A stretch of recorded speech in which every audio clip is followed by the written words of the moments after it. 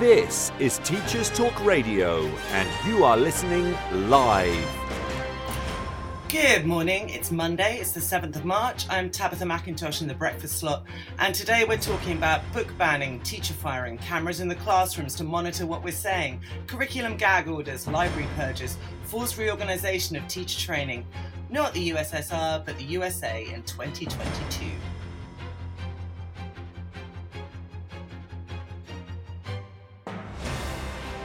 This is Teachers Talk Radio, and you are listening live. Tune in live at ttradio.org, or to join in the conversation, download the Podbean app and search Teachers Talk Radio. Follow the hashtag TTRadio. Tune in, talk it out with Teachers Talk Radio.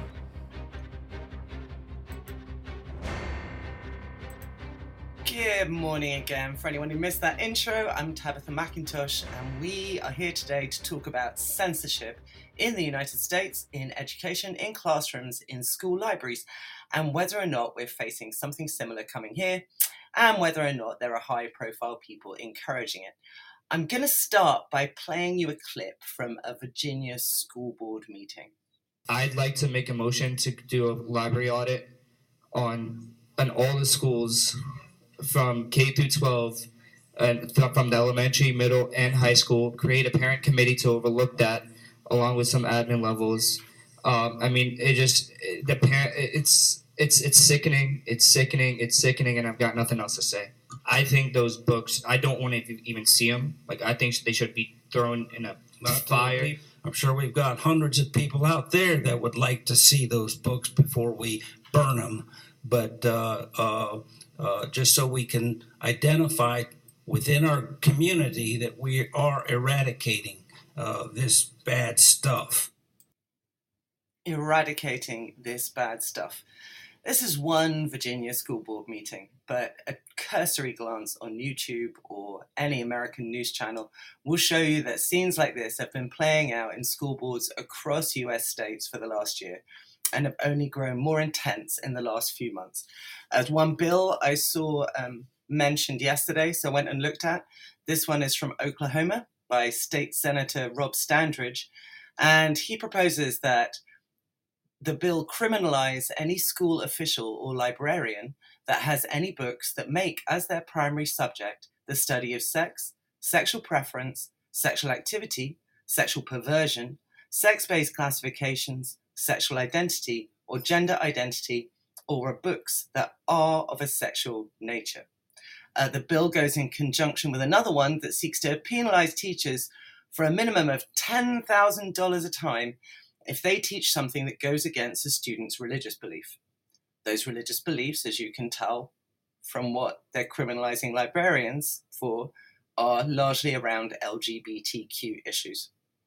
The bill works also in conjunction by a different one, by a different state senator, which seeks to ban all LGBTQ books, as well as books about recreational sexualization, i.e. books that discuss non-procreative sex.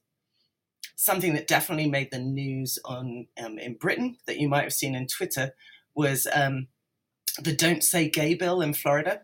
Now, this is part of something that had largely disappeared in the United States, just as we had Section 28 introduced into law in 1988 by the Thatcher government, because, as she put it at the party conference that year, children are being taught that they have an inalienable right to be gay, and that had to be stopped because it wasn't normal, and so it was illegal for nearly 2 decades to teach that it was to represent homosexual relationships in a positive light.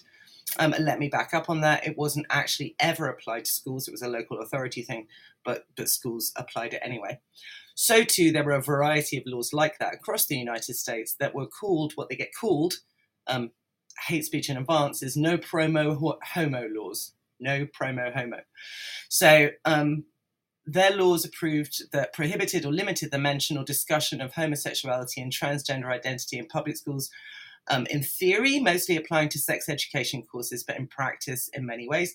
But by 2021, they'd largely been replaced across the country. The only places they were left was Louisiana, Mississippi, Oklahoma and Texas. Coming back, people, Florida's Don't Say Gay bill, which passed last Thursday, I'll just read you a little news clip about. Florida's House of Representatives passed a bill Thursday that would prohibit classroom discussion about sexual orientation or gender identity in the state's primary schools. The legislation, titled the Parental Rights in Education Bill, but dubbed by critics the Don't Say Gay bill, heads to the state's Republican Senate, where it's expected to pass, and indeed it did. Governor Ron DeSantis, a Republican who's running for re-election, has previously signaled his support for the legislation and is expected to sign it into law. As you'd know, again, now I'm dual national, so I follow American news a lot more than your average Briton, I think.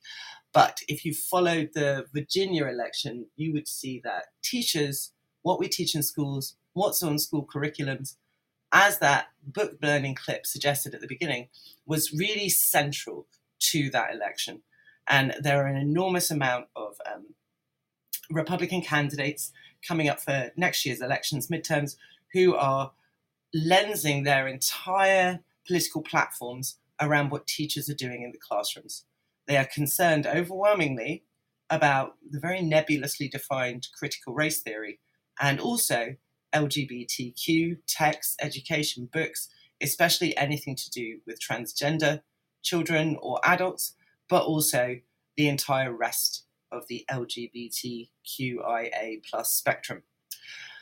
15 other states have bills like this. It's not just Florida with the Don't Say Gay. A House bill in Tennessee would ban textbook and instructional materials that promote, normalize, support, or address lesbian, gay, bisexual, or transgender lifestyles in K through 12 schools.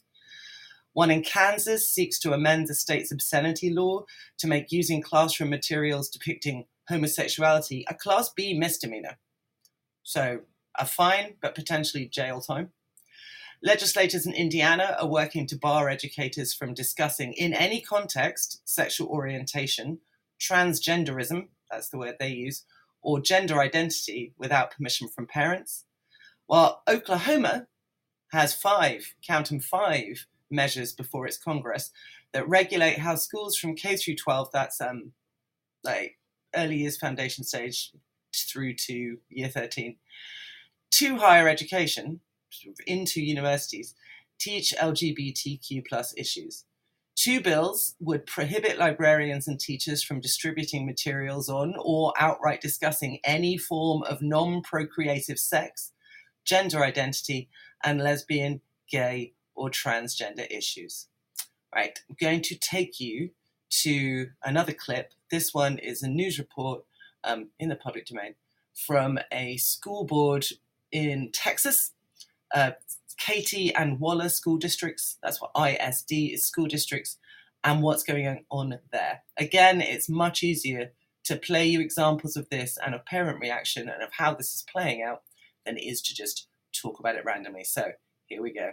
ISD and Katy ISD, both school districts are in the spotlight tonight because of certain books in their school libraries. Some parents are calling those books sexually suggestive and obscene. KPRC2's Sophia Ojeda live in Katy tonight with the debate over what is and what isn't appropriate for kids to have access to at school. Sophia? Chris, there are 6 books in question that have several Katy ISD parents upset. Those books are now off the shelves tonight, but not everyone agrees that they should be censored. I cannot even imagine how I would feel if my child came home with this type of book. At last night's Katy ISD board meeting, several parents voiced their concerns over 6 books found in schools, including this one, Jack of Hearts. Parents read a few passages they said were explicit and sexually graphic. This is just one book. There are multiple hundreds of books that we need to audit out of our libraries right now. Just last week at a Waller ISD board meeting, a passage was read from this book, Beyond Magenta, Transgender Teens Speak Out. This clip is barely comprehensible. The parent said it was a book from a sophomore language arts classroom. The material, part of a curriculum about dating violence. Some Waller ISD parents also wanting it off the shelves. KPRC2 spoke with several parents who did not believe the book should be censored, but they did not want to go on camera. We also reached out to the American Library Association, whose mission is to enhance learning and access to information for all, but they could not provide us with a statement in time. Censorship is not always the answer. They're going to find the information somewhere regardless, but I just don't think it's up to someone else other than parents approving it. And the Texas Education Agency sent us this statement. It reads in part, quote, "The Texas Education Agency, in conjunction with the State Board of Education, sets broad standards for instructional materials. The agency does not approve specific library books. The purchase of library books always falls under the purview of local school systems. The books in Waller ISD, they are still available to students, but they're in the principal's office, and they need parents' signed permission slips to access them. The 6 books here in Katy ISD, they are off the shelves tonight." Reporting live in Katy, Sophia Ojeda, KPRC2 News. What I particularly like about that is it's breaking local news to reassure parents that the books are off the shelf. And if that were my child with my oppositional defiant self, I would be sending them in with a parental permission slip to borrow the books from the principal's office. So the books in question are Me and Earl and the Dying Girl by Jessie Andrews, The Breakaways by Kathy Johnson, Jack of Hearts by Elsie Rosen, Forever and a Year by B.T., All Boys Aren't Blue by George Johnson, and Nerdy and the Dirty. Some of those books come up again and again on lists. It's all a bit random. It depends on whatever a parent happens to have found. Not all of these attempted book bans result in the books coming off the shelves as they did here, but many of them do. PEN America. PEN is both represents authors and also is an anti-censorship organization. And so they've been covering this extensively for the last year that it's really been gathering. But it has got more and more intense since the elections in the fall and now in February 2022. So here's their summary. They think we should look at the huge crop of bills that are currently in front of various state legislatures. But they'd like us to focus just on one, Indiana. There are 8 bills under consideration there.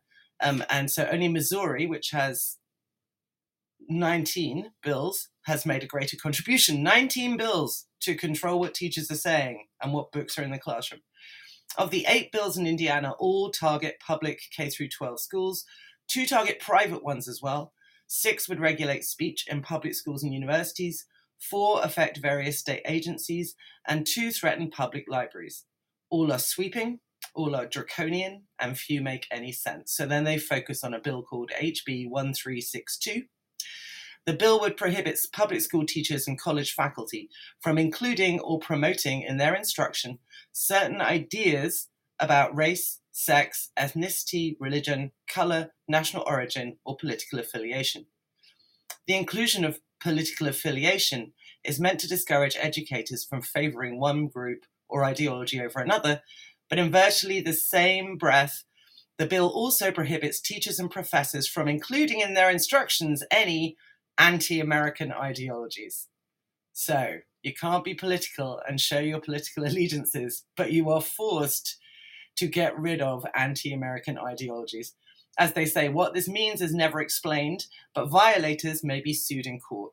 An enormous amount of the power of all of these gag orders is depending on individual school districts, individual schools, and individual teachers and librarians being subject to enormous fines.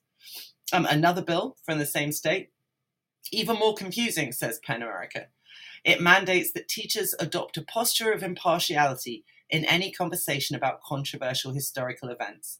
But it then goes on to state that in the run-up to a general election, students must be taught, quotation, socialism, Marxism, communism, totalitarianism, or similar political systems are incompatible with and in conflict with the principles of freedom upon which the United States was founded.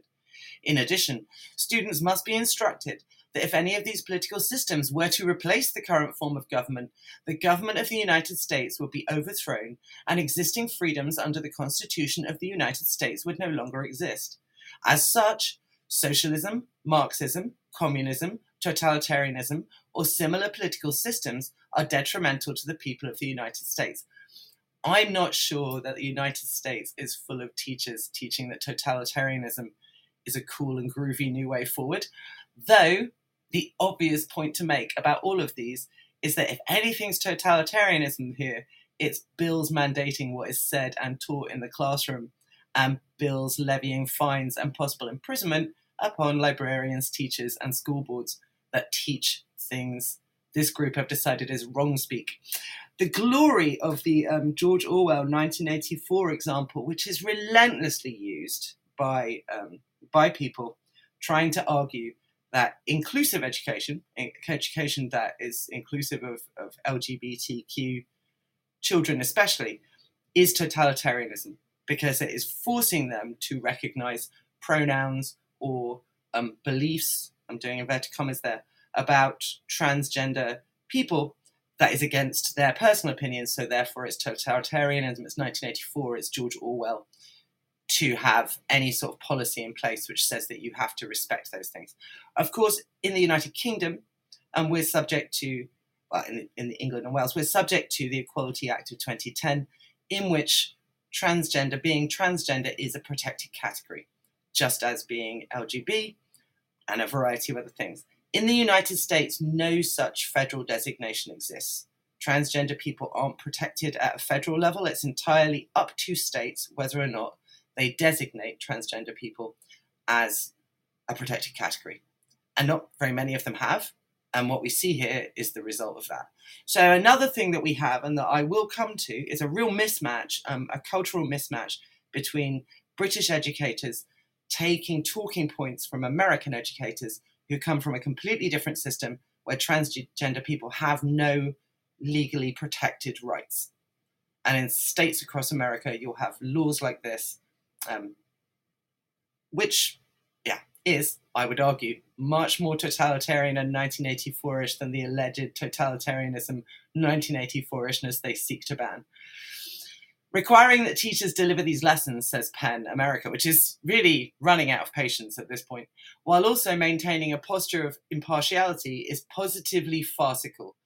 Or at least it would be if the consequences of failure, in this case, civil suits, loss of state funding and accreditation, and professional discipline up to and including termination, were not so dire. I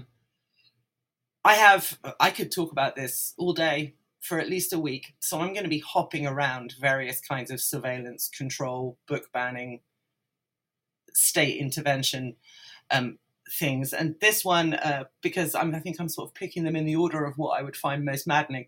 So I'm going to talk about surveillance and control proposals in the classroom next. July 2021, on his very popular Fox show, Tucker Carlson demanded cameras in every classroom to oversee the people teaching your children and find out how widespread poison of critical race theory is. Daily Mail covering it. Daily Mail loves to cover this sort of stuff. They've got a lot of American readers. But again, that's a nice way of political entryism of this stuff into British political discourse where it really has no legal or cultural place, is my case here. Fox News' Tucker Carlson demands cameras be put in every classroom. He wants cameras to, quote, oversee the people teaching your children. It came during a broadcast on Tuesday night about critical race theory, said the theory was more than BS and branded it, my favourite, civilization-ending poison.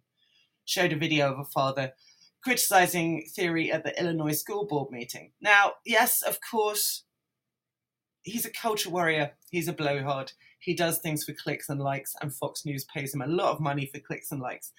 But this is ending up in state legislatures. This is ending up in school board meetings. This is being pushed for. Iowa bill, February 4th, 2022, this news story. An Iowa bill could see cameras installed in classrooms so parents can live stream. Conservative lawmakers in Iowa are pushing to have cameras installed in public school classrooms to allow parents to watch via live streams as the debate over critical race theory continues to rage. The lawmakers introduced the bill this week that would see cameras put in almost every K-12 classroom, with the exception of phys ed and special needs classes.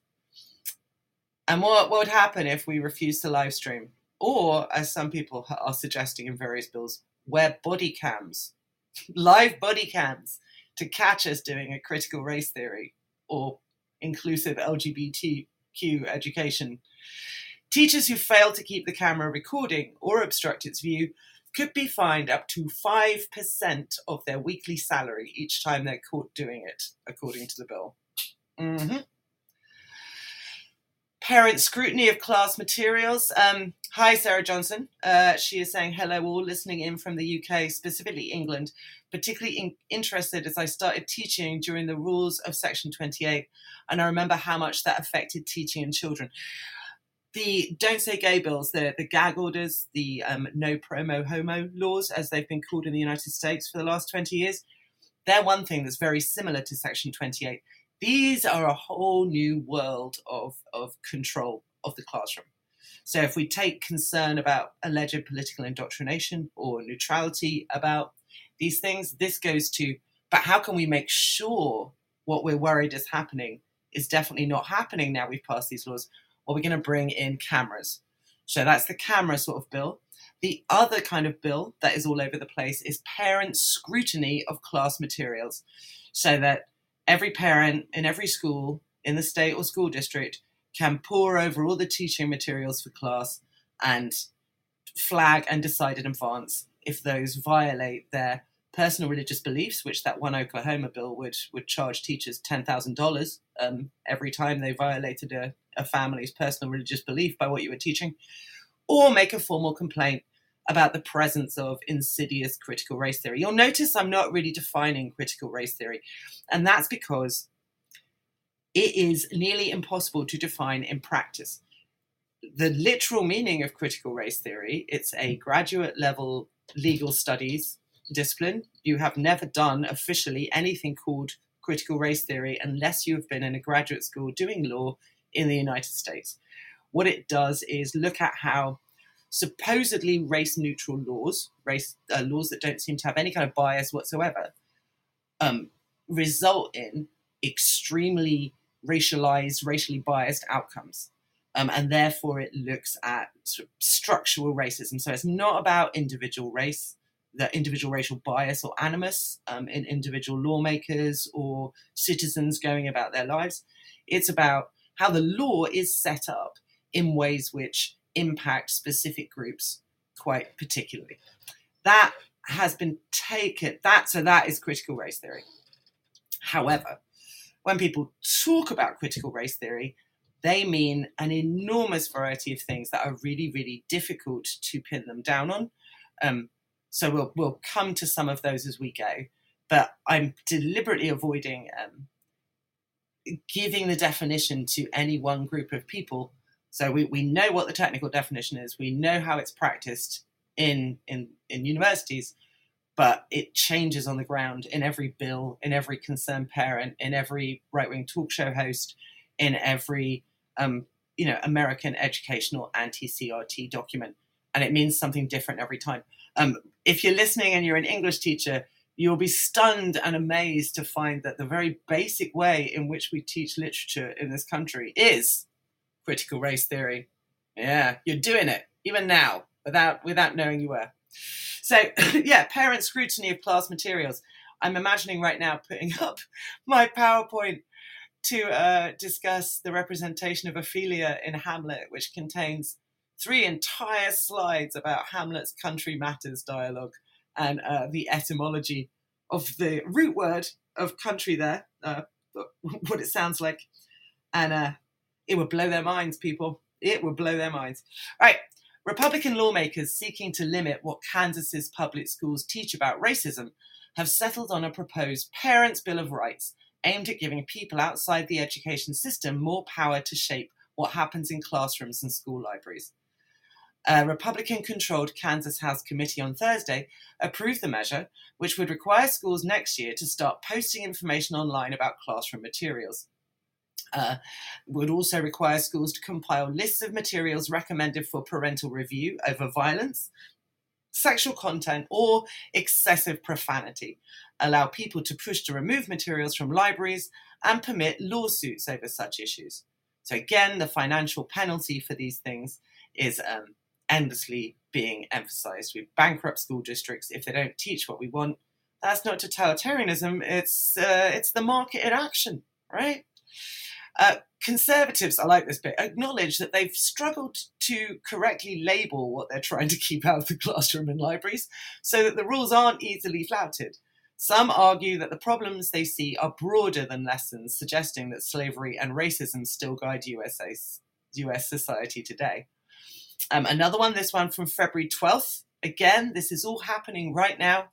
Before the invasion of Ukraine by Russia, this was one of the most predominant narratives on American cable news or in sort of culture war American publications, was how our schools are being taken over by critical race theory and the transgender people, and how we can push back and win elections. It's quite specifically identified as the winning wedge issue for Virginia, and specifically being pushed as a winning wedge issue for the midterms, which, as I say, are coming up. So this one, Columbus, Ohio. Republican state lawmakers trying to require schools to post all course materials online so parents can remove them, part of a broader national push by the Republicans for a sweeping Parents' Bill of Rights. The bill, says Katie Peters, a high school English teacher in Toledo, insinuates there's some hiding happening. It makes me a little defensive because I'm like, no, wait a minute, we're not hiding anything. The transparency is always there, and the parents who have cared to look have always had access. Headline for you from August 3rd, 2021. A $5 million fine for classroom discussion on race. In Tennessee, this is the new reality. Tennessee aims to levy fines starting at $1 million and rising to $5 million on school districts each time one of their teachers is found to have knowingly violated state restrictions on classroom discussions about systemic racism, white privilege, and sexism, according to guidance proposed by the state's Department of Education late last week. So that explanation of critical race theory that I gave you, where I said it was not about individual racial animus, but instead about laws and legal systems which impacted different racial groups in different ways, my school could be fined $1 million if I said that in a classroom, because I'm therefore saying that racism is structural in some ways. This is why many critics of all of the anti-CRT stuff say what you're trying to criminalize here is the teaching of history and law and sociology and English literature, as we'll see. I love to stick English literature in like we're relevant. Of course we are. We're the most important teachers, history teachers, really bearing the burden of an awful lot of this. There's a whole facts don't care about your feelings. Feelings very much care about your facts aspect to this that we'll come to in a minute, about the bits of history and the approaches to history that should not be taught. If, by the way, this is reminding you of Nadeem Zahawi's and the Department for Education's guidance on non-partisan teaching, I would argue that it's non-coincidental that that was released in February 2022, as all of these bills are making their way across state legislatures in America in 2022. But don't worry, I'll come back to fomenting distrust of the UK government shortly. Teachers could also be disciplined or lose their licenses for teaching that the United States is inherently racist or sexist, or, this is where we get to the feelings part, making a student feel guilt or anguish because of past actions committed by their race or sex. That's where it gets very, very tricky in the application. If I teach about, say, my own personal family's history of slave ownership in New Jersey, they ran a slave trading ring for a while where they kidnapped free children in New Jersey, shipped them down to Louisiana, to New Orleans, and then had them labor on a plantation there named after the family. If I teach that, has that made me feel guilt and anguish? If I run across that in class, do I feel guilt and anguish about my ancestors' behavior? Well, that's very much in the eye of the beholder, isn't it? And so I would say unintended side effect, but I think personally it's quite an intended side effect, is that it becomes very, very difficult to teach certain areas of history altogether, lest you make some people feel guilt and anguish about it. Book banning efforts across the USA. Challenges to books about sexual and racial identity are nothing new in American schools, but the tactics and the politicization are. So this one is a summary of some book bans going on. January 2022.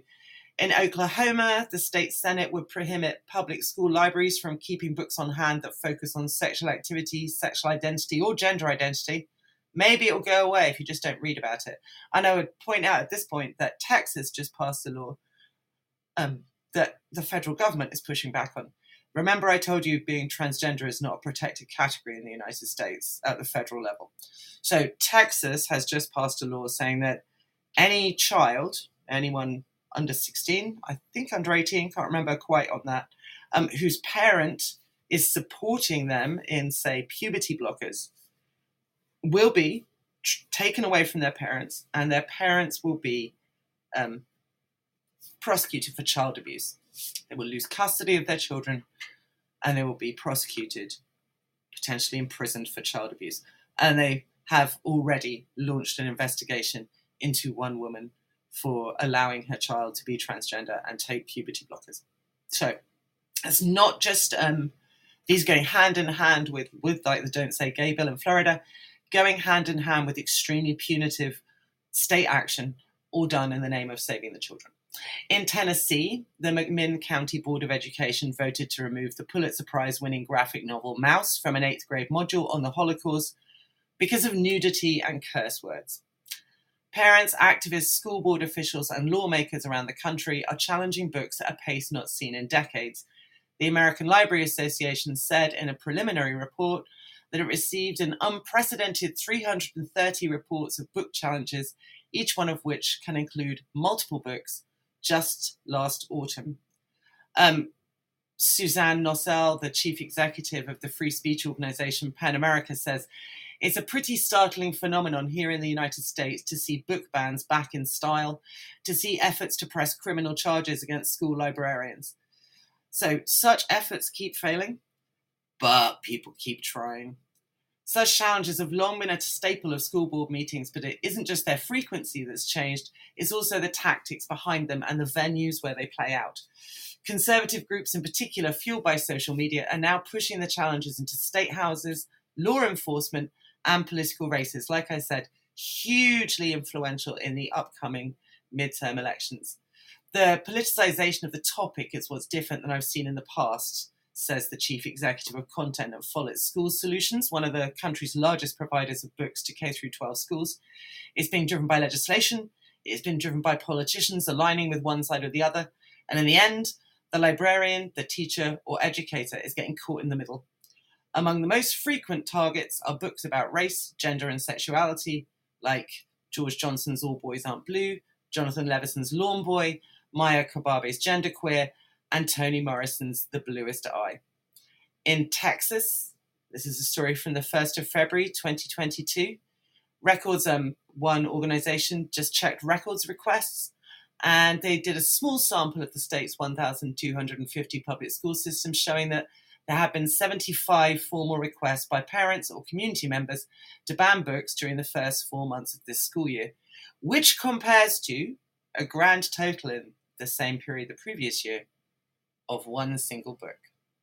Right, I'm going to play Gail Glenn's news for Teacher Talk Radio, and then when we come back, more of the, I would say 3-minute hate, but it's been going on for over a year now. So more of the 1 year hate from the United States and how it is going to, if it's not already, come to England.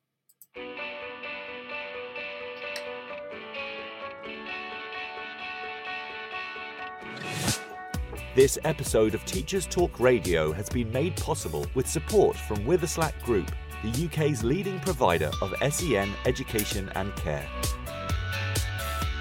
They're here to support you too through an ever-growing offer of free resources, including webinars, podcasts, articles, and events aimed at supporting teaching professionals like you.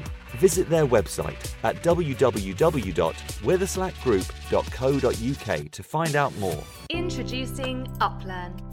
UpLearn is an online curriculum learning resource for A-levels that improves student outcomes whilst reducing teacher workloads. Teachers use UpLearn to facilitate independent learning and consolidation of classroom material. Over 150 schools have seen grade improvements with UpLearn, including St Paul's Girls' School, Michaela Community School and ARC schools. Book a demo at uplearn.co.uk and quote TTR for 10% off. That's UpLearn, uplearn.co.uk. Introducing Bulb. With evidence-based learning at the forefront of education, let Bulb digital portfolios help reshape your educational practice. Bulb helps teachers teach and learners learn. Bulb is an easy-to-use, fully accessible digital platform that captures students' digital learning assets in one place, allowing them to evidence their learning and reflect on their growth. Our dedicated team of education specialists are on hand to ensure that Bulb fits seamlessly into all of your teaching practices. Come take a look and get a free account at bulbapp.com. If you're listening to this, then we know we share one thing in common: a passion for the type of outstanding education that every child deserves. That's what makes us the leading provider of specialist education and care. We need people like you to help us achieve even more. With us, you'll be given all the resources and support you need, offered a clear path to career progression, and be rewarded with some of the best salaries and benefits the industry has to offer. We are Witherslack Group. If you'd like to find out more, we'd love to hear from you. Visit www.witherslackgroup.co.uk/careers and be part of our future. This is Teachers Talk Radio, and this is Teachers Talk Radio News with Gail Glenn.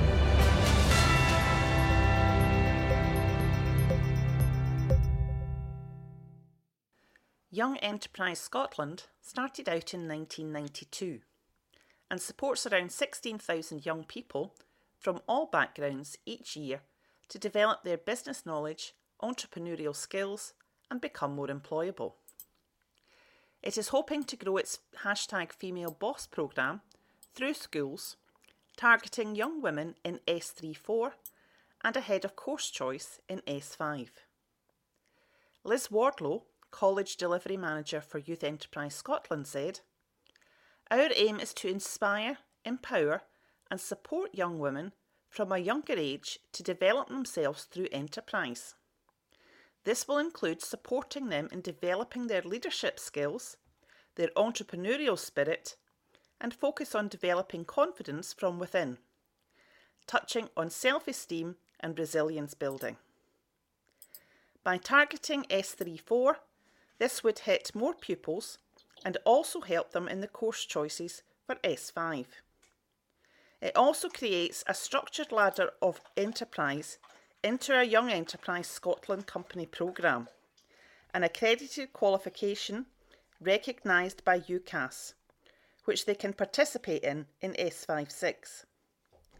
Ultimately, it will give more young women the opportunity to develop themselves through enterprise and potentially become successful businesswomen and leaders."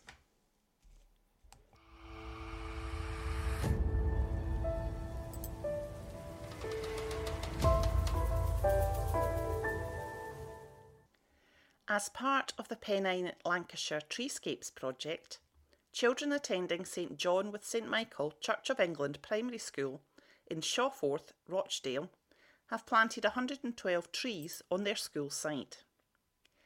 Each tree has been registered with the Queen's Green Canopy project.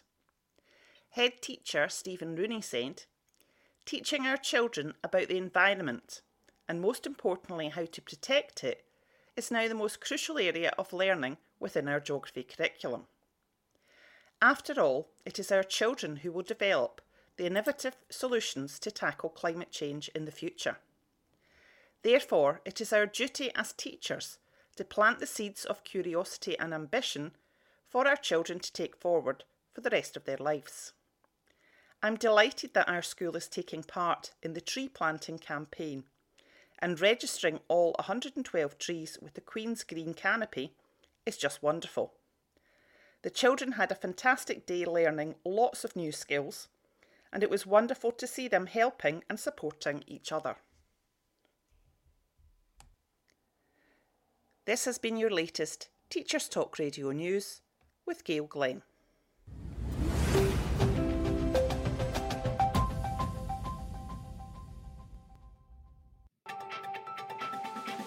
This is 2 Minute Tech with Steve Woods, your tech briefing on Teachers Talk Radio. Hello, this week I'm going to talk timers. After being challenged to make a timer with shapes in PowerPoint, I thought I'd throw out a quick tip for the most common presentation software used in teaching: Microsoft PowerPoint and Google Slides. The easiest way to add a timer is embedding a YouTube timer video. In Google Slides, it's easy. Simply click on the Insert menu and select Video. You'll then be given the option to search YouTube. If you didn't know already, YouTube is full of timer videos. So type in the timer you want, for example 5-minute timer, and you'll be given a list of videos to choose from. Select the one you want and it'll embed. Finally, use the video format options to determine whether you want it to play on a click, start automatically or manually. Job done. You can also do this in PowerPoint, but you'll need to search YouTube first to find your video, as you'll need the video's URL. If you're not a geek, that's the big long www address. Now you've got the address, select Insert, Video and Online Video. Paste in the address and it will embed.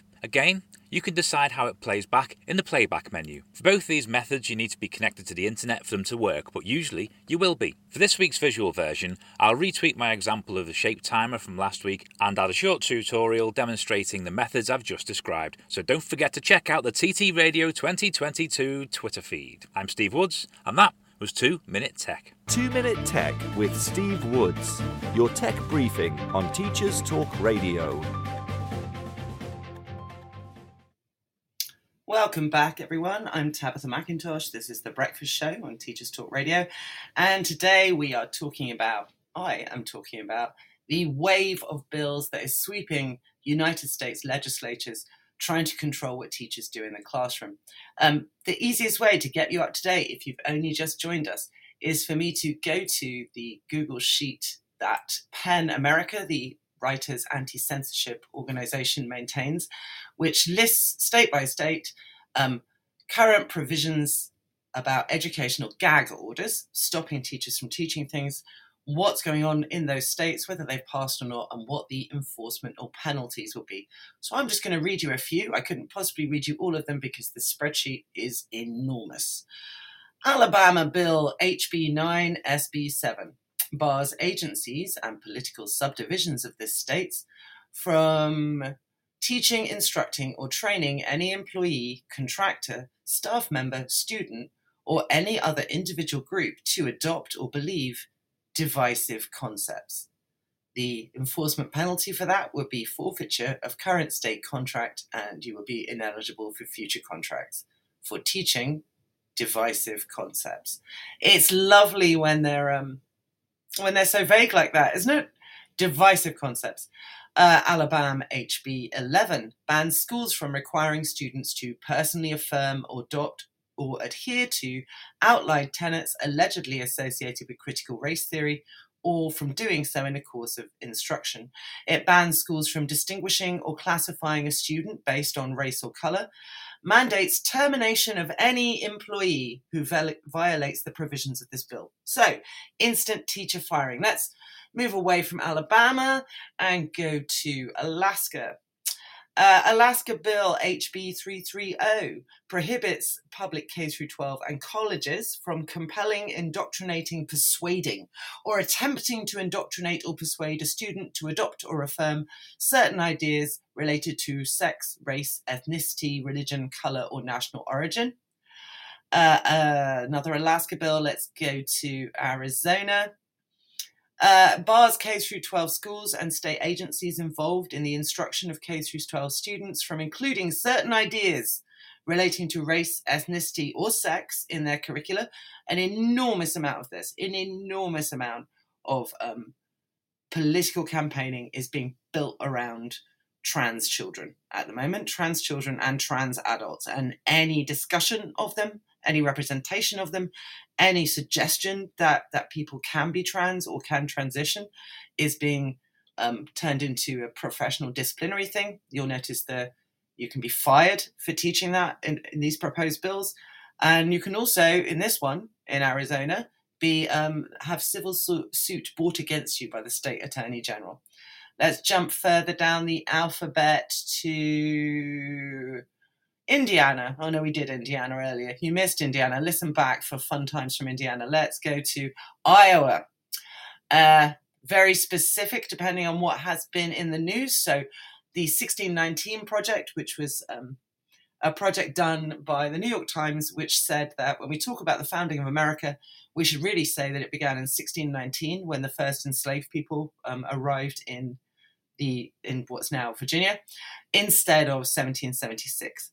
It's a pretty unexceptionable thing, in my opinion, but then I am a literary historian of the early colonial period and the 18th century and early 19th century.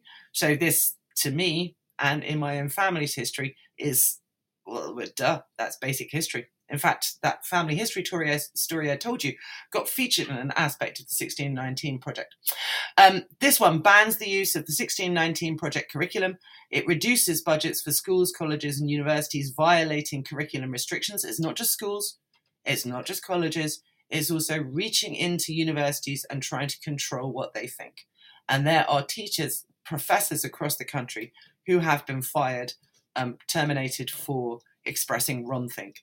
Again, my point here today is that if we're going to label people totalitarian, if we're going to label people Orwellian, these are the people who were doing the totalitarian Orwellian things. Let's go further down the alphabet to Missouri. Bans K-12 schools from basing any curriculum materials on student, family, or community immutable and other identifying characteristics related to various demographic characteristics. Inscrutable, some of this phrasing, but what this essentially means is that if your curriculum materials are based on the idea of Black families, trans families, gay families, or communities, then that will be against the law. It prohibits teachers from advocating for compelling students to adopt or affirm certain ideas related to race, sex, and related categories. So the certain ideas related to race would be the idea of structural racism rather than individual personal animus. And sex, of course, you know what we're talking about. It's the current Atlantic-wide moral panic about trans people, right? The punishment for that one would be private right of action, civil suit by the state attorney general and other state officials. A lot of these put these private right of actions into the hands of parents. That's what happened with the abortion bill in Florida that has gone through the Supreme Court twice now, I think, and not been sent back, even though precedent says women have a right to an abortion under Roe versus Wade, and so the state can't interfere because it's about the right to privacy between a woman and her physician. What the Texas bill did was put it into private hands. So individuals could privately bring suit against abortion providers. And that's what these do too. So they're trying to get around laws and precedents surrounding state control and censorship by handing it to parents instead. Oh, what can we do? The school board in Katy has the parents just asked for this to be taken off the shelf. I'm going to stop reading those because they go on and I get angrier and angrier. My blood pressure can't cope this early in the morning. But I will link you that lovely, lovely document so you can stay up to date on who's being targeted in the United States on any given week and what the penalties would be if you taught there and accidentally said the wrong thing. Perhaps, as I said earlier, captured on the body cam that you might be forced to wear in certain states to see if you are committing critical race theory or allowing trans people to exist in your classroom. So back to that school district, Katy, that we started with the news clip from. It's a suburb of Houston. And one parent there asked the district to remove a children's biography of Michelle Obama, arguing that it promotes reverse racism against white people. A parent in the Dallas suburb of Prosper wanted the school district to ban a children's picture book about the life of Black Olympian Wilma Rudolph because it mentions racism that Rudolph faced growing up in Tennessee in the 1940s. And, that's going to make people feel guilt and anguish about whiteness, right? And in fact, I just said whiteness, which also means I'm predicating a community of people based on an immutable characteristic, which means I think probably I'm now subject to a $5 million fine in Tennessee, because I've done this several times now, or obviously instantly being fired, prosecuted by parents of anyone who is listening. And I'm sure if someone has some religious views on that, then I could be fined $10,000 for upsetting their religious views. I've got in front of me the request to remove a book called Michelle Obama, Political Icon. And it's got some great, what do you feel might be the result of a student using this resource is the form that anyone in the school district can fill in. And they've said, complete leftist indoctrination is being placed on any child that reads this book. They do not have enough political background or understanding of racial injustice to see the biased narrative. It shows that Trump is a bully. The Republican Party has bad values because they didn't align with those of the Obamas. And if you sound like a white girl, you should be ashamed of yourself. Is there anything beneficial about this resource? This book could have been much better written to portray the successes in Michelle Obama's life. The 2016 election was not an accomplishment or mountain that she had to climb. How Sounding Like a White Girl and the Family Dream of Education was written should have been spun in a more productive manner. Education is important for everyone. It is not a discrimination on any race. We should all strive for excellence. Those bills which very neutrally say, well, we'll make curriculum products available for parents. Here's what's in the school library. Here's, it's parent choice. Parents should have control of their children's education. It is deliberately opening it up to this kind of scrutiny, which has always been possible for parents to do, as various educators keep pointing out. But as the PEN America news story showed us, there was one such request in Texas in fall 2020 rather, whereas there were, over 70 last year. So more and more of these forms are being filled in, more and more scrutiny of what's in libraries, more and more blanket requests to remove anything at all, which makes people feel bad, really, which might make them feel guilty about stuff. And that brings us to back to Britain. So British educational culture is not without these enthusiastic book banners at all. It's something I know that gets levelled at English teachers like me who've removed Of Mice and Men from the curriculum, say, for Year 9. I think there are much better books for teaching the lives of African Americans in the Depression. We did student consultation, and what the students said, overwhelmingly students and staff, black students and staff, was that the N-word being read out loud by largely non-black teaching staff and other students was not something they're particularly comfortable with. They would rather read something else, a different book. So, our libraries and our school cupboards across the country are full of copies of Mice and Men. It's not been purged from the school. We've just chosen different text from the literal millions of texts that have ever been published to teach instead. And some people call that totalitarianism and banning books and censorship. That's not banning books. That's choosing a different text for the curriculum. That's a curriculum choice. Banning books is what all of these people are doing. So just to touch on some of the things going on in this country, this is something I tweet about all the time because it still staggers me. And when Nadeem Zahawi became Secretary of State for Education, one of his first moves was to hire Mark Lehane as a special advisor. So Mark Lehane is now a SPAD. Lovely word, very unique to Britain, special advisor. Now, he's a man who left teaching in order to found a culture war pressure group called the Campaign for Common Sense. It stopped putting out tweets and activity when he was appointed SPAD, but we've got, and he also purged his past Twitter feed, which is not, that's something everyone should do, I think, if they go on to become a government appointee. I'm not implying that that's sinister.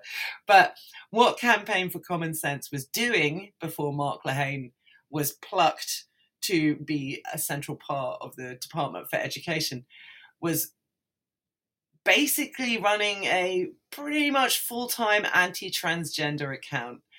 So this is from middle of November 2021, just before Lehane was chosen to go to the ball by Nadeem Zahawi. You would think that given all the challenges facing business, companies would be spending their time focusing on their day job rather than wading into divisive culture war debates and risking alienating staff and consumers. Let's remember, what are we talking about? Of course we're talking about trans people. What Mermaid stands for, giving children puberty blockers, legal gender changes without medical approval, and self-identifying trans women given access to women's-only spaces. This is part of a wider pattern with corporate HR teams aligning themselves with extreme sides in the culture wars without inviting other groups for balance. That divisive concepts, from when I was reading the laws, you'd have seen that is all over the gag orders being pushed in states across the United States. This concept is divisive, therefore it should not be taught. Some people disagree with this, therefore it should not be taught. Another one from Campaign for Common Sense from September. Gender self-ID is a bad move for loads of reasons. Allowing it for 16-year-olds just adds a load more problems to it. Here's hoping the whole thing is rethought, they say. That's just a tiny sample. I could read you through. Those past tweets have not been deleted. Again, if we're thinking about who the censors, who the controllers, who the culture monitors and observers of wrongthink are, what else was Lehane doing for the Campaign from Common Sense? Well, they weren't just putting out anti-transgender talking points through their not very popular Twitter account. Lehane spent December 2020 auditing BBC comedians for their level of wokeness. Yeah. And they released an important report on this. So the group added, from an article at the time, that only 4 slots, just over 1%, were given to comics who were explicitly conservative, pro-Brexit or anti-woke. Mark Lehane, the Tory supporting director of the pressure group, has used the figures taken from last month's programming to lobby new BBC Director General Tim Davie to change the comedy booking policy. The BBC, said Lehane, is one of the few organisations with the resources and clout to break acts and take them through from opening mic slots to nationwide audiences. However, there has long been a feeling that comedians of a left liberal leaning seem to get disproportionate airtime. This report's analysis suggests that there is something to this. My favourite thing, the report suggests comedians that you might like to consider booking. And it includes both Andrew Doyle and Titania McGrath. Titania McGrath is an Andrew Doyle character. So get them both in the same room. I dare you. Of course, that's not about schools. So why am I talking about this in schools? Because an enormous amount of what the Campaign for Common Sense was pushing was anti-Stonewall guidance in schools, anti the very specific support group Mermaids, which is for trans children and their parents. They're a wonderful organisation. And there's more. And we carry on. Right. So, of course, we have Zahawi's guidance on impartiality. The only mention of LGBT stuff in that guidance was explicitly to support LGBTQ issues and to say that, of course, you shouldn't be expected to teach both sides if you were teaching about, say, Section 28. But Nadim Zahawi published that guidance through The Sun. That's a choice. One chooses where to publish. You don't just trip and fall and accidentally put notification of your impartiality guidance into the world's loudest, most right-wing tabloid owned by Rupert Murdoch, just like Fox News. Brainwashing, they headed it. Schools must stop teaching activist propaganda, warns Education Secretary. And as I did a show on this a couple of weeks ago, what the internet, what Twitter, what The Spectator, what Unheard, what Quillette immediately heard was that this could be used to stop biased teaching of gender in schools. Just a random headline, for example. This was Debbie Hayton in The Spectator. Propaganda is still propaganda when it's branded with rainbows and sparkles. It seems that the Department for Education has finally noticed. Let's hope that I'm wrong there. But that brings us to why I'm doing this show today and what's happened over the last week. That brings us to a US organisation called the Chalkboard Review. Chalkboard Review got into the press, and you may have heard of it recently because their Twitter account was suspended along with the associated accounts of 2 of their founders. It transpired afterwards, I think, that a teacher somewhere in the United States had made the complaint. They have been suspended. They are back again. Tom, founder of Teacher Talk Radio, had Daniel Buck, their co-founder, on to talk about being censored. There was a lot of support for them because, we don't like things disappearing. We don't like censorship. Let's go with that we don't like censorship thing. Let's go with we don't like partiality. Let's go with we don't like partisan teaching. And look at what the Chalkboard Review does. What is the point of the Chalkboard Review? Now, last week I said that if the Chalkboard Review became permanent hosts on Teacher Talk Radio, then I would not go on Teacher Talk Radio anymore. It wasn't an ultimatum that was trying to get people taken off. I'm just, as I hope the last hour of broadcast has made clear, very, very concerned with censorship and education in the United States. And the Chalkboard Review is very much an engine of that. Here's an editorial from 2022 from their data and analytics coordinator, Daniel Elmore. Prompted by the folly of Terry McAuliffe during the Virginia gubernatorial election, saying, "I don't think parents should be telling schools what they should teach," education has become a prominent issue for parents throughout the country. From critical race theory to radical gender ideology, schools have become the target for both Republicans and Democrats alike. Again, the title on that, Conservatives Can Make Education a Winning Issue. They are a partisan organization. They are very specifically tied to a Republican position. They are very specifically supporting Republican candidates. They appeared at CPAC recently, which, oh God, I can't remember the initials, what CPAC stands for, Conservative Party, blah, blah, blah. It's turned into a very Trumpian affair lately. But, they're going to the heart of conservative politics, populist conservative politics. They're presenting that's who they are, that's what they do.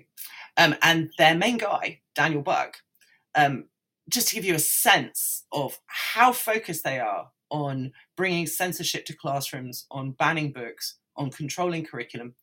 Here is his article, again, January 26, 2022. This is this year's thing, both for the Chalkboard Review and also for US elections generally. Banning critical race theory in schools isn't enough. That's the title. Banning critical race theory in schools isn't enough. Again, I will link you the PEN America Index of Educational Gag Awards, because every single one of those is attempting to ban critical race theory or discussion of radical gender ideology in the classroom. But Daniel Buck and the Chalkboard Review just don't think that's good enough. It's not quite enough to make sure that we're not doing, teachers, even if we've had laws passed that are going to criminalize us, they're going to fine us, going to control what we say. It's not good enough. Let's find out why that's not good enough.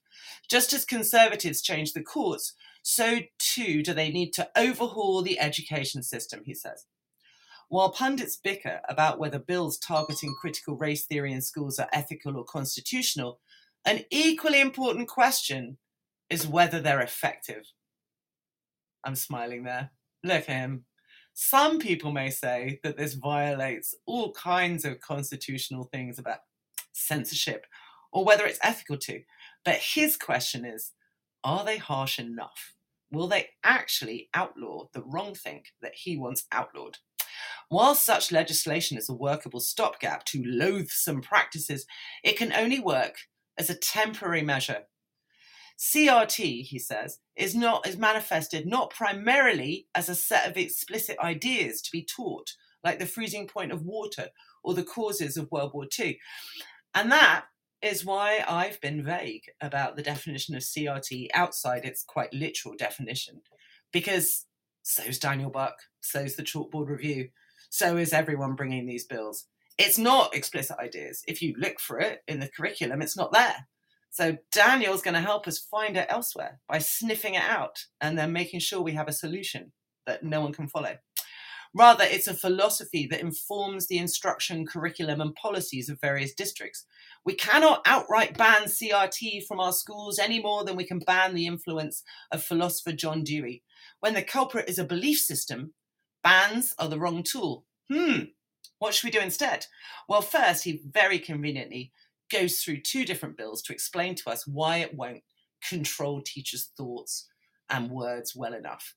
Consider Idaho's bill that bars any educational institution from asking students to classify themselves in activities based on race or encouraging them to adopt beliefs about inherent prejudices of individuals. Such language would mean no more affinity groups as success. But what about the bigger picture? See, Florida's latest bill improves on Idaho's. It bars teachers and schools from indoctrination and persuading students to a particular point of view. But even so, a radical philosophy of education can wiggle around those strictures. Would asking students to read Romeo and Juliet through a lens of race or post-colonialism constitute indoctrination in these legal terms? I read that earlier to my mother, who was an English teacher for 20 years. And she couldn't understand it. It was so dunderheaded. First off, I don't know why you'd read Romeo and Juliet through a lens of race or post-colonialism, but, you do you. Second, reading things through critical lenses is what we do. But here, he finds this so morally objectionable, the fact that you might do a feminist reading of Dracula or a queer theory reading of Dracula or a Marxist reading of Dracula. That's my planning for the next half term, by the way. That is indoctrination. So having critical lenses, believing in critical theory is wrongthink. And kind of one of my favorite things is that what's happened as people have lost their whole minds over the last 2 years is that anything with the word critical in has turned into a stalking horse of whatever it is these people are terrified of. Right. So critical thinking, critical theory, critical race theory, critics, it must be bad. So CRT bills, he says, they're not good enough. I'm going to read you another one. Let's see if it's good enough. This is South Carolina. It will bar K-12 schools and colleges from teaching, including in curricula, or compelling students to adopt and affirm certain ideas about American history, race, sex, or other characteristics. Institutions are also prohibited from requiring or encouraging employees to attend workshops or training where such ideas are promoted. You are not allowed to mention the 1619 Project. You will receive monetary penalty and loss of state support. Let's go back to Daniel Buck. CIT rules fall short because of the amount of classroom instruction that occurs unobserved. At schools where I've worked, teachers stick to and deviate from the curriculum like a drunk driver following highway lanes. A supervisor might visit the classroom once a semester, but other than that, teachers are autonomous. So when I did my observations the other week for the people I supervised, that I line managed, I didn't know. And now I realise that though they seemed to be just doing normal lessons, every second I wasn't observing them, they were probably doing major communist indoctrination to tell the children to rise up and smash the state and or become transgender right now, because that's the kind of control we have over students. One review found that most teachers regularly supplement official curriculum with online resources. Not a bad practice necessarily, but it does mean that much instruction goes unaffected by mandates and curricula. So the laws aren't enough for the chalkboard review. It's not enough to put these laws saying what should be in the curriculum. It's not enough to let parents have access to what is going to be in the curriculum, because those sneaky teachers have their own minds and might say wrong words or think wrong things or find wrong materials. So what can we do? Well, we're just going to have to burn it all down, people. To rebut CRT and the umbrella philosophy of critical theory, all of critical theory is now wrongthink. Just amazing. So there's one of the reasons I think this has all been allowed to get so far is because it's crazy. I mean, sorry to use ableist language, but it's just deranged. Their version of what critical theory is and its historical trajectory bears so little relationship to reality that people like me just laugh at it. I laughed for a year when people were saying, Foucault killed God and what? What are you talking about? Have you read Discipline and Punish or what? But actually, while we've been laughing, they've been taking it very, very seriously, and they've been putting the laws in place to do it. But not just the laws, right? Because, let's go back to Daniel. It requires that we patch up leaks as they appear, but also replace the hull. That sounds worrisome. What is this ship whose entire hull we are replacing, Mr. Buck? It necessitates, he goes on, a reconsideration of policies from teacher licensure to school accreditation, institution building, school choice, standardized testing, and ending the ideological influence that unions and universities have on public education. It will require a monumental overhaul of predominant philosophies of education, akin to the federalist movement in our nation's cause. So these laws aren't enough. Cameras in classrooms isn't enough. Publishing curriculums isn't enough. Banning books isn't enough. Criminalizing and putting massive fines on librarians and teachers isn't enough. We need to root it out completely. We need to purge the universities. We need to get rid of the universities. We need to get rid of all teacher accreditation schemes and start from the ground up in our glorious new future of the right kind of people doing education. Let CRT bills be, he ends, the beginning, not the end, in the conservative effort to save America's schools. Why am I focusing on Daniel Buck and the Chalkboard Review so much? Again, for anyone tuning in now, it's partly because there was a kerfuffle last week where I said that I would not be part of Teach Talk Radio anymore if Chalkboard Review was going to have a permanent hosting slot. Anyone from Chalkboard Review, not in a personal capacity, but as a Chalkboard Review person. And I hope that this indicates A, where it was coming from, but also B, how Chalkboard Review is finding its way into broader British education social media, and finding people picking up on it, and finding it has a lot of correspondence with their theories on changes to initial teacher education, the role of universities in training teachers, the role of unions in being too woke. I do think that they're coming from completely different places, but there's a shared vocabulary which makes this kind of really rather terrifying attempt to control, root and branch all American education, to install cameras, to fine people, to criminalize teaching things you don't agree with. It has the same language, high standards of expectation, non-ideological, evidence-based education. It sounds the same as words we use in this country, and yet it's coming from very, very different places.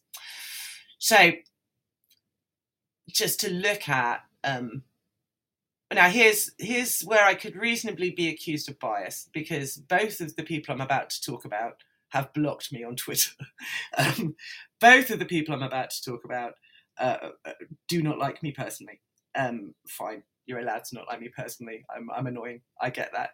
I'm talking about them because they have huge social platforms and because they're government appointees. So I am, of course, talking about two of Britain's education czars, the social mobility czar, Catherine Birbalsingh, and the behaviour czar, Tom Bennett. And both of them are admired by Daniel Buck and the Chalkboard Review, but also both of them very much admire the Chalkboard Review. And if I could say anything, I would say that there needs to be more background research prior to posting if you're in a position that strong. So, Catherine Birbalsingh, so exciting to see these teachers in the US speaking out against the status quo. And that's where she has, what she's retweeting there is the two founders of Chalkboard Review breaking the teacher code of silence and going viral, sitting in cars ranting about how CRT is indeed taught in schools. Then we've got her retweeting something else from Chalkboard Review. She says, I was interviewed a while ago by Chalkboard Review and we chatted about the importance of holding high standards for kids. Close down Daniel Buck. These guys are just sensible teachers / educationalists in the US. This is mad. That was after they their accounts were suspended on Twitter. These guys aren't just sensible teachers, educationalists, right? I mean, like the kind of behavior gurus here, Tom Bennett, that is, high standards, high behavior educations. It's not the same thing. Not the same thing at all. At least I've not heard Tom Bennett or Catherine Worthington saying that the ship of state is a leaky, disgusting monster that needs to be stripped back and replaced wholesale so that we can ban teachers from thinking the wrong things in the classrooms. Catherine Brebel saying, again, I am saying here that we need to be more careful about what American things we are bringing into the country because it's dangerous. I genuinely think it's dangerous. And as the resources I'll put up for you afterwards will show, it's a genuine threat in school boards across the United States. This was my favorite, though. She retweeted Daniel Buck, his article in the National Review, which is sort of the American equivalent of The Spectator. Rather than training students to love what is beautiful, our modern progressive theorists would train them to deconstruct what exists. Right, so what our social mobilities are, and most hashtag Britain's strictest teacher is promoting here, is an article which, this is one for all the English teachers out there, is an article that basically says that English teaching is the worst kind of hideous Marxism in the history of the world. Critical pedagogy is the anti-Enlightenment wellspring from which CRT and other suspect activist ideologies flow. So if we ban CRT, if no one's officially teaching any of this stuff, because, spoilers, they aren't, right? It's not in any of the curriculums, then where is it coming from? Do you know where it's coming from? English teachers. Ha-ha, knew it. Told you we're the most important teachers in the country. So, conservatives need to understand, he says, that this problem extends far beyond a few racialized, politicized lessons in coastal schools. One English curriculum, the units of study, which thousands of schools use, bases its work on critical theories, including CRT, but also, brace yourself, post-colonial, feminist, and other radical ideologies. Right, so he and Daniel Buck and James Fury basically took a textbook, a language arts textbook, which is what US schools call what we call English, and went through it with a highlighter pen, essentially finding all this radical critical theory, which is, if you ask anyone, if you Jasmine Lane's presentation at Teach Me English Icons at the weekend, Hayley Hughes's book on critical lenses, literally any English teacher, anyone who's ever done an English degree, this is just literally what English is, right? What's a Marxist perspective on Anne in Spectacles? That's a joke. There is only a Marxist perspective on Anne in Spectacles. It's a very one-note sort of play. But this they're presented in this terrifying, deathless, breathless prose as a hideous thing that's happened when you weren't looking. The curriculum cites Kimberly Crenshaw, a founding scholar of CRT, as well as other progressive activists such as Angela Davis, a Marxist scholar, and Judith Butler, a gender theorist. Oh no! All right, where traditionalist approaches to literary theory. Now, I love this. This is the kind of English that apparently we should be teaching, endorsed by Britain's social mobility czar. This is what we should be teaching. It used to be that we placed primacy on the meaning within the text and authorial intent. Instead, critical theories of textual analysis impose meaning onto the text, always leading a reader to the same conclusion through a chosen lens. Texts become important not necessarily for the meaning they bear within themselves or the larger truths to which they direct the reader, but as a means to interrogate society. Facing this now pervasive philosophy, our recourse is not quite clear. What can they do to control us terrifying English teachers who aren't just sitting about finding beauty in text and recommending beauty to other people? I posted about this on Twitter a while ago. And then we all tried to imagine what English lessons would be like if we were merely assessing beauty or pointing to larger things. In your GCSE essay, what does Macbeth teach us about flowers? But they should look like they're innocent, but have a serpent under them would be the only correct answer, obviously. It demands more than a few sanctions from governors' mansions. Again, Mr. Buck and the Chalkboard Review aren't happy with these laws. They're just a few sanctions from governors' mansions. We need more. We need to root it out. Some of our country's most popular charter networks, such as Success Academy, although not explicitly classical, have built hundreds of neo-traditionalist schools that give primacy to skills, knowledge, and order. Considering the ubiquity of critical pedagogy in the universities, yeah, because, it's thinking. At universities, they do thought. How horrifying. These institutions may be our best means of confronting the ideology. You will have seen classical schools appearing in your feed if your Twitter edu feed is as big as mine. And that is what the classical school movement is being used to mean here. When you see people like Calvin Robinson saying homeschool your children, when you see people like Catherine Burblesing saying homeschool your children, when you see Calvin or Catherine saying this classical education seems like a lovely lark, this is what is being talked about, right? Neo-traditionalist schools that give primacy to skills, knowledge, and order. These institutions may be our best means of confronting the ideology of thinking, apparently.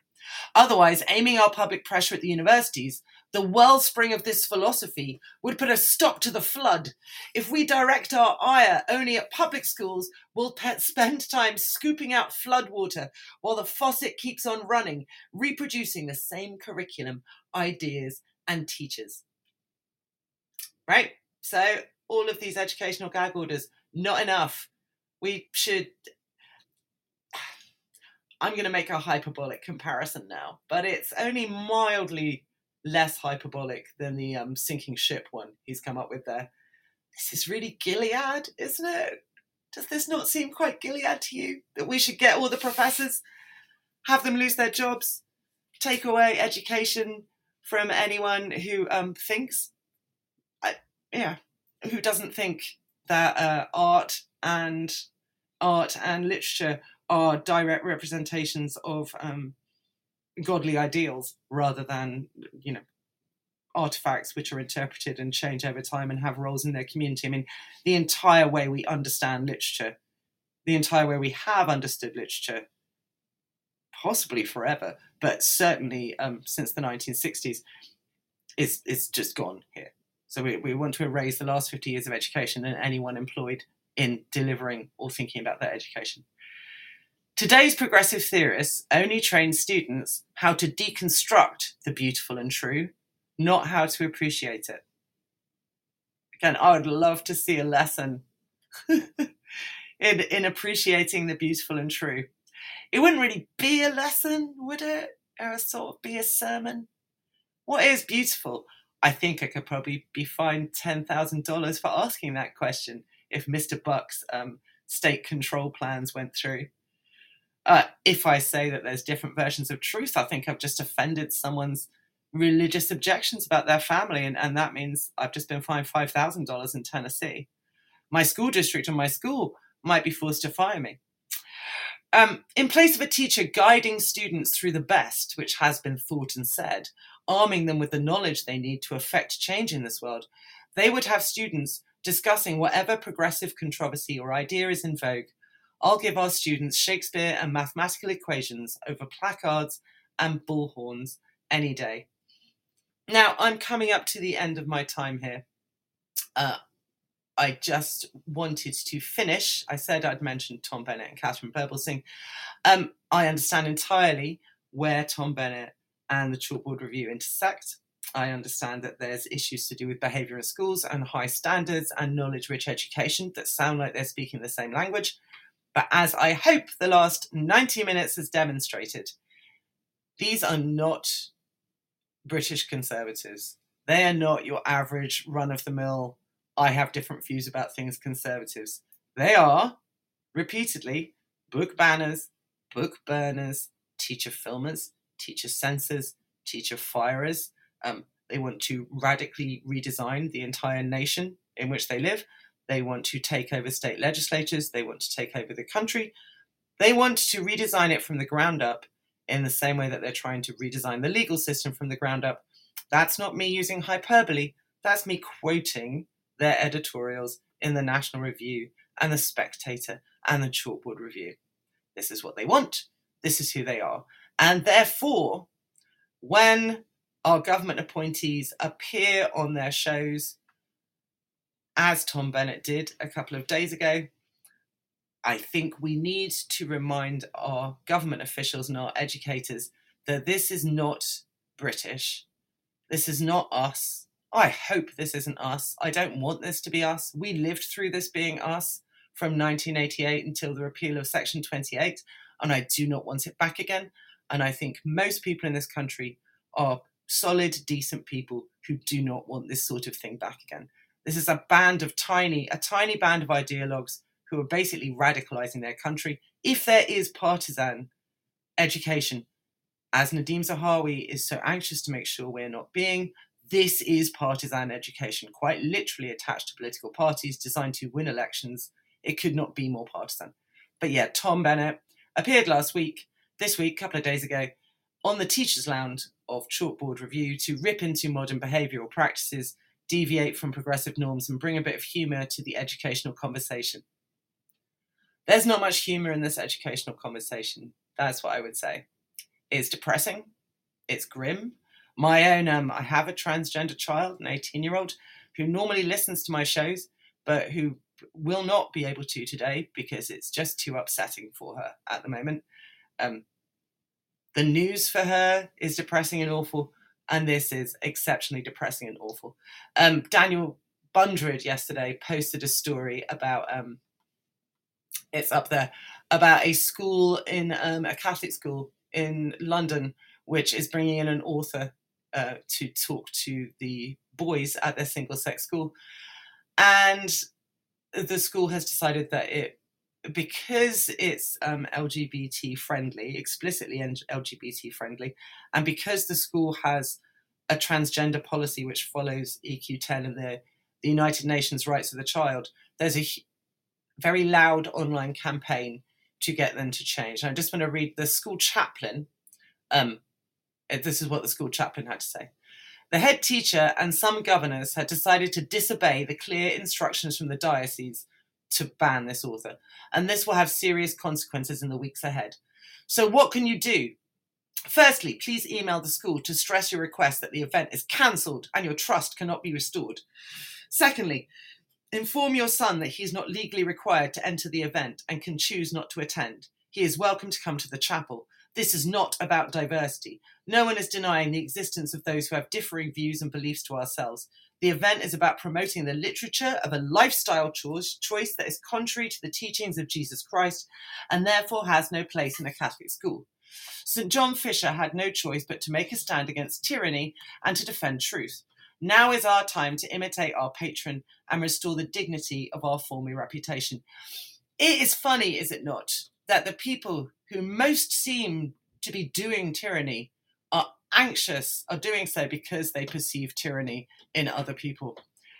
And I will finish, we're coming up with 3 minutes from the end, by pointing out that one of the reasons why a lot of this stuff has fallen off the front pages is, again, because of the Russian invasion of Ukraine. And Russia has led the way in bringing back things like Section 28. In 2013, they passed a propaganda law, the 2013 Gay Propaganda Law, a federal law for the purpose of protecting children from information advocating for a denial of traditional family values. It was universally passed in June 2013, signed into law at the end of the month. And as one Channel 4 documentary found when investigating people who supported this, the level of hostility towards gay people is eye-watering. In St. Petersburg, we met a married father of one whose groups, Parents of Russia, targets gay and lesbian teachers. He offers cash to anyone who gives him information. This is Russia. This is hell for homosexuals, he tells us laughingly. They should get used to it. Parents being encouraged to complain about LGBT issues. Parents being encouraged to fill in forms to ban books about LGBT issues. Parents being begged to destroy root and branch what's going on in classrooms. Parents, as the Chalkboard Review had recently, coming back and sharing materials that they feel are force transing their kids. parents doing whistleblower leaks about, what their children have learned. All of a piece. October 2021, Russia continues its attempts to silence LGBTQ+ organizations by proposing to introduce an extremist label placed on LGBT, feminist, and child-free movements. Say you don't want to have children, say people don't necessarily want to have children, that will make you an extremist, and that would see a ban imposed upon the publishing of online content. According to the Moscow Times, the chairman for the Commission for the Protection of Children at Russia's state media communications regulator has stated that LGBT ideology, radical feminism, and child-free movements should be recognized as extremism and an extremist ideology. In Hungary in June 2021, the parliament banned a law showing gay people in educational materials or TV shows for under 18. In Poland, on the afternoon of 13th of January 2022, educational reform was adopted into law after being debated in the lower houses of parliament. It gives superintendents the power to overrule any teaching materials that are given to schools by outside groups, such as charities, as well as giving them the power to sack teachers who are not compliant with this. It's designed to protect children from anything that is a threat to their morality. And it means that LGBTQ inclusive sex education will become non-existent. Right, it is 8:30. I have been Tabitha McIntosh. I have been a very, very angry Tabitha McIntosh. And I will see you all next week, depending on how successfully or not I'm cancelled for doing this show. Let's find out. Bye, everyone. Thank you for listening to my rage. You've been listening to Teachers Talk Radio. Tune in live and listen back at ttradio.org. We look forward to hearing from you next time on Teachers Talk Radio.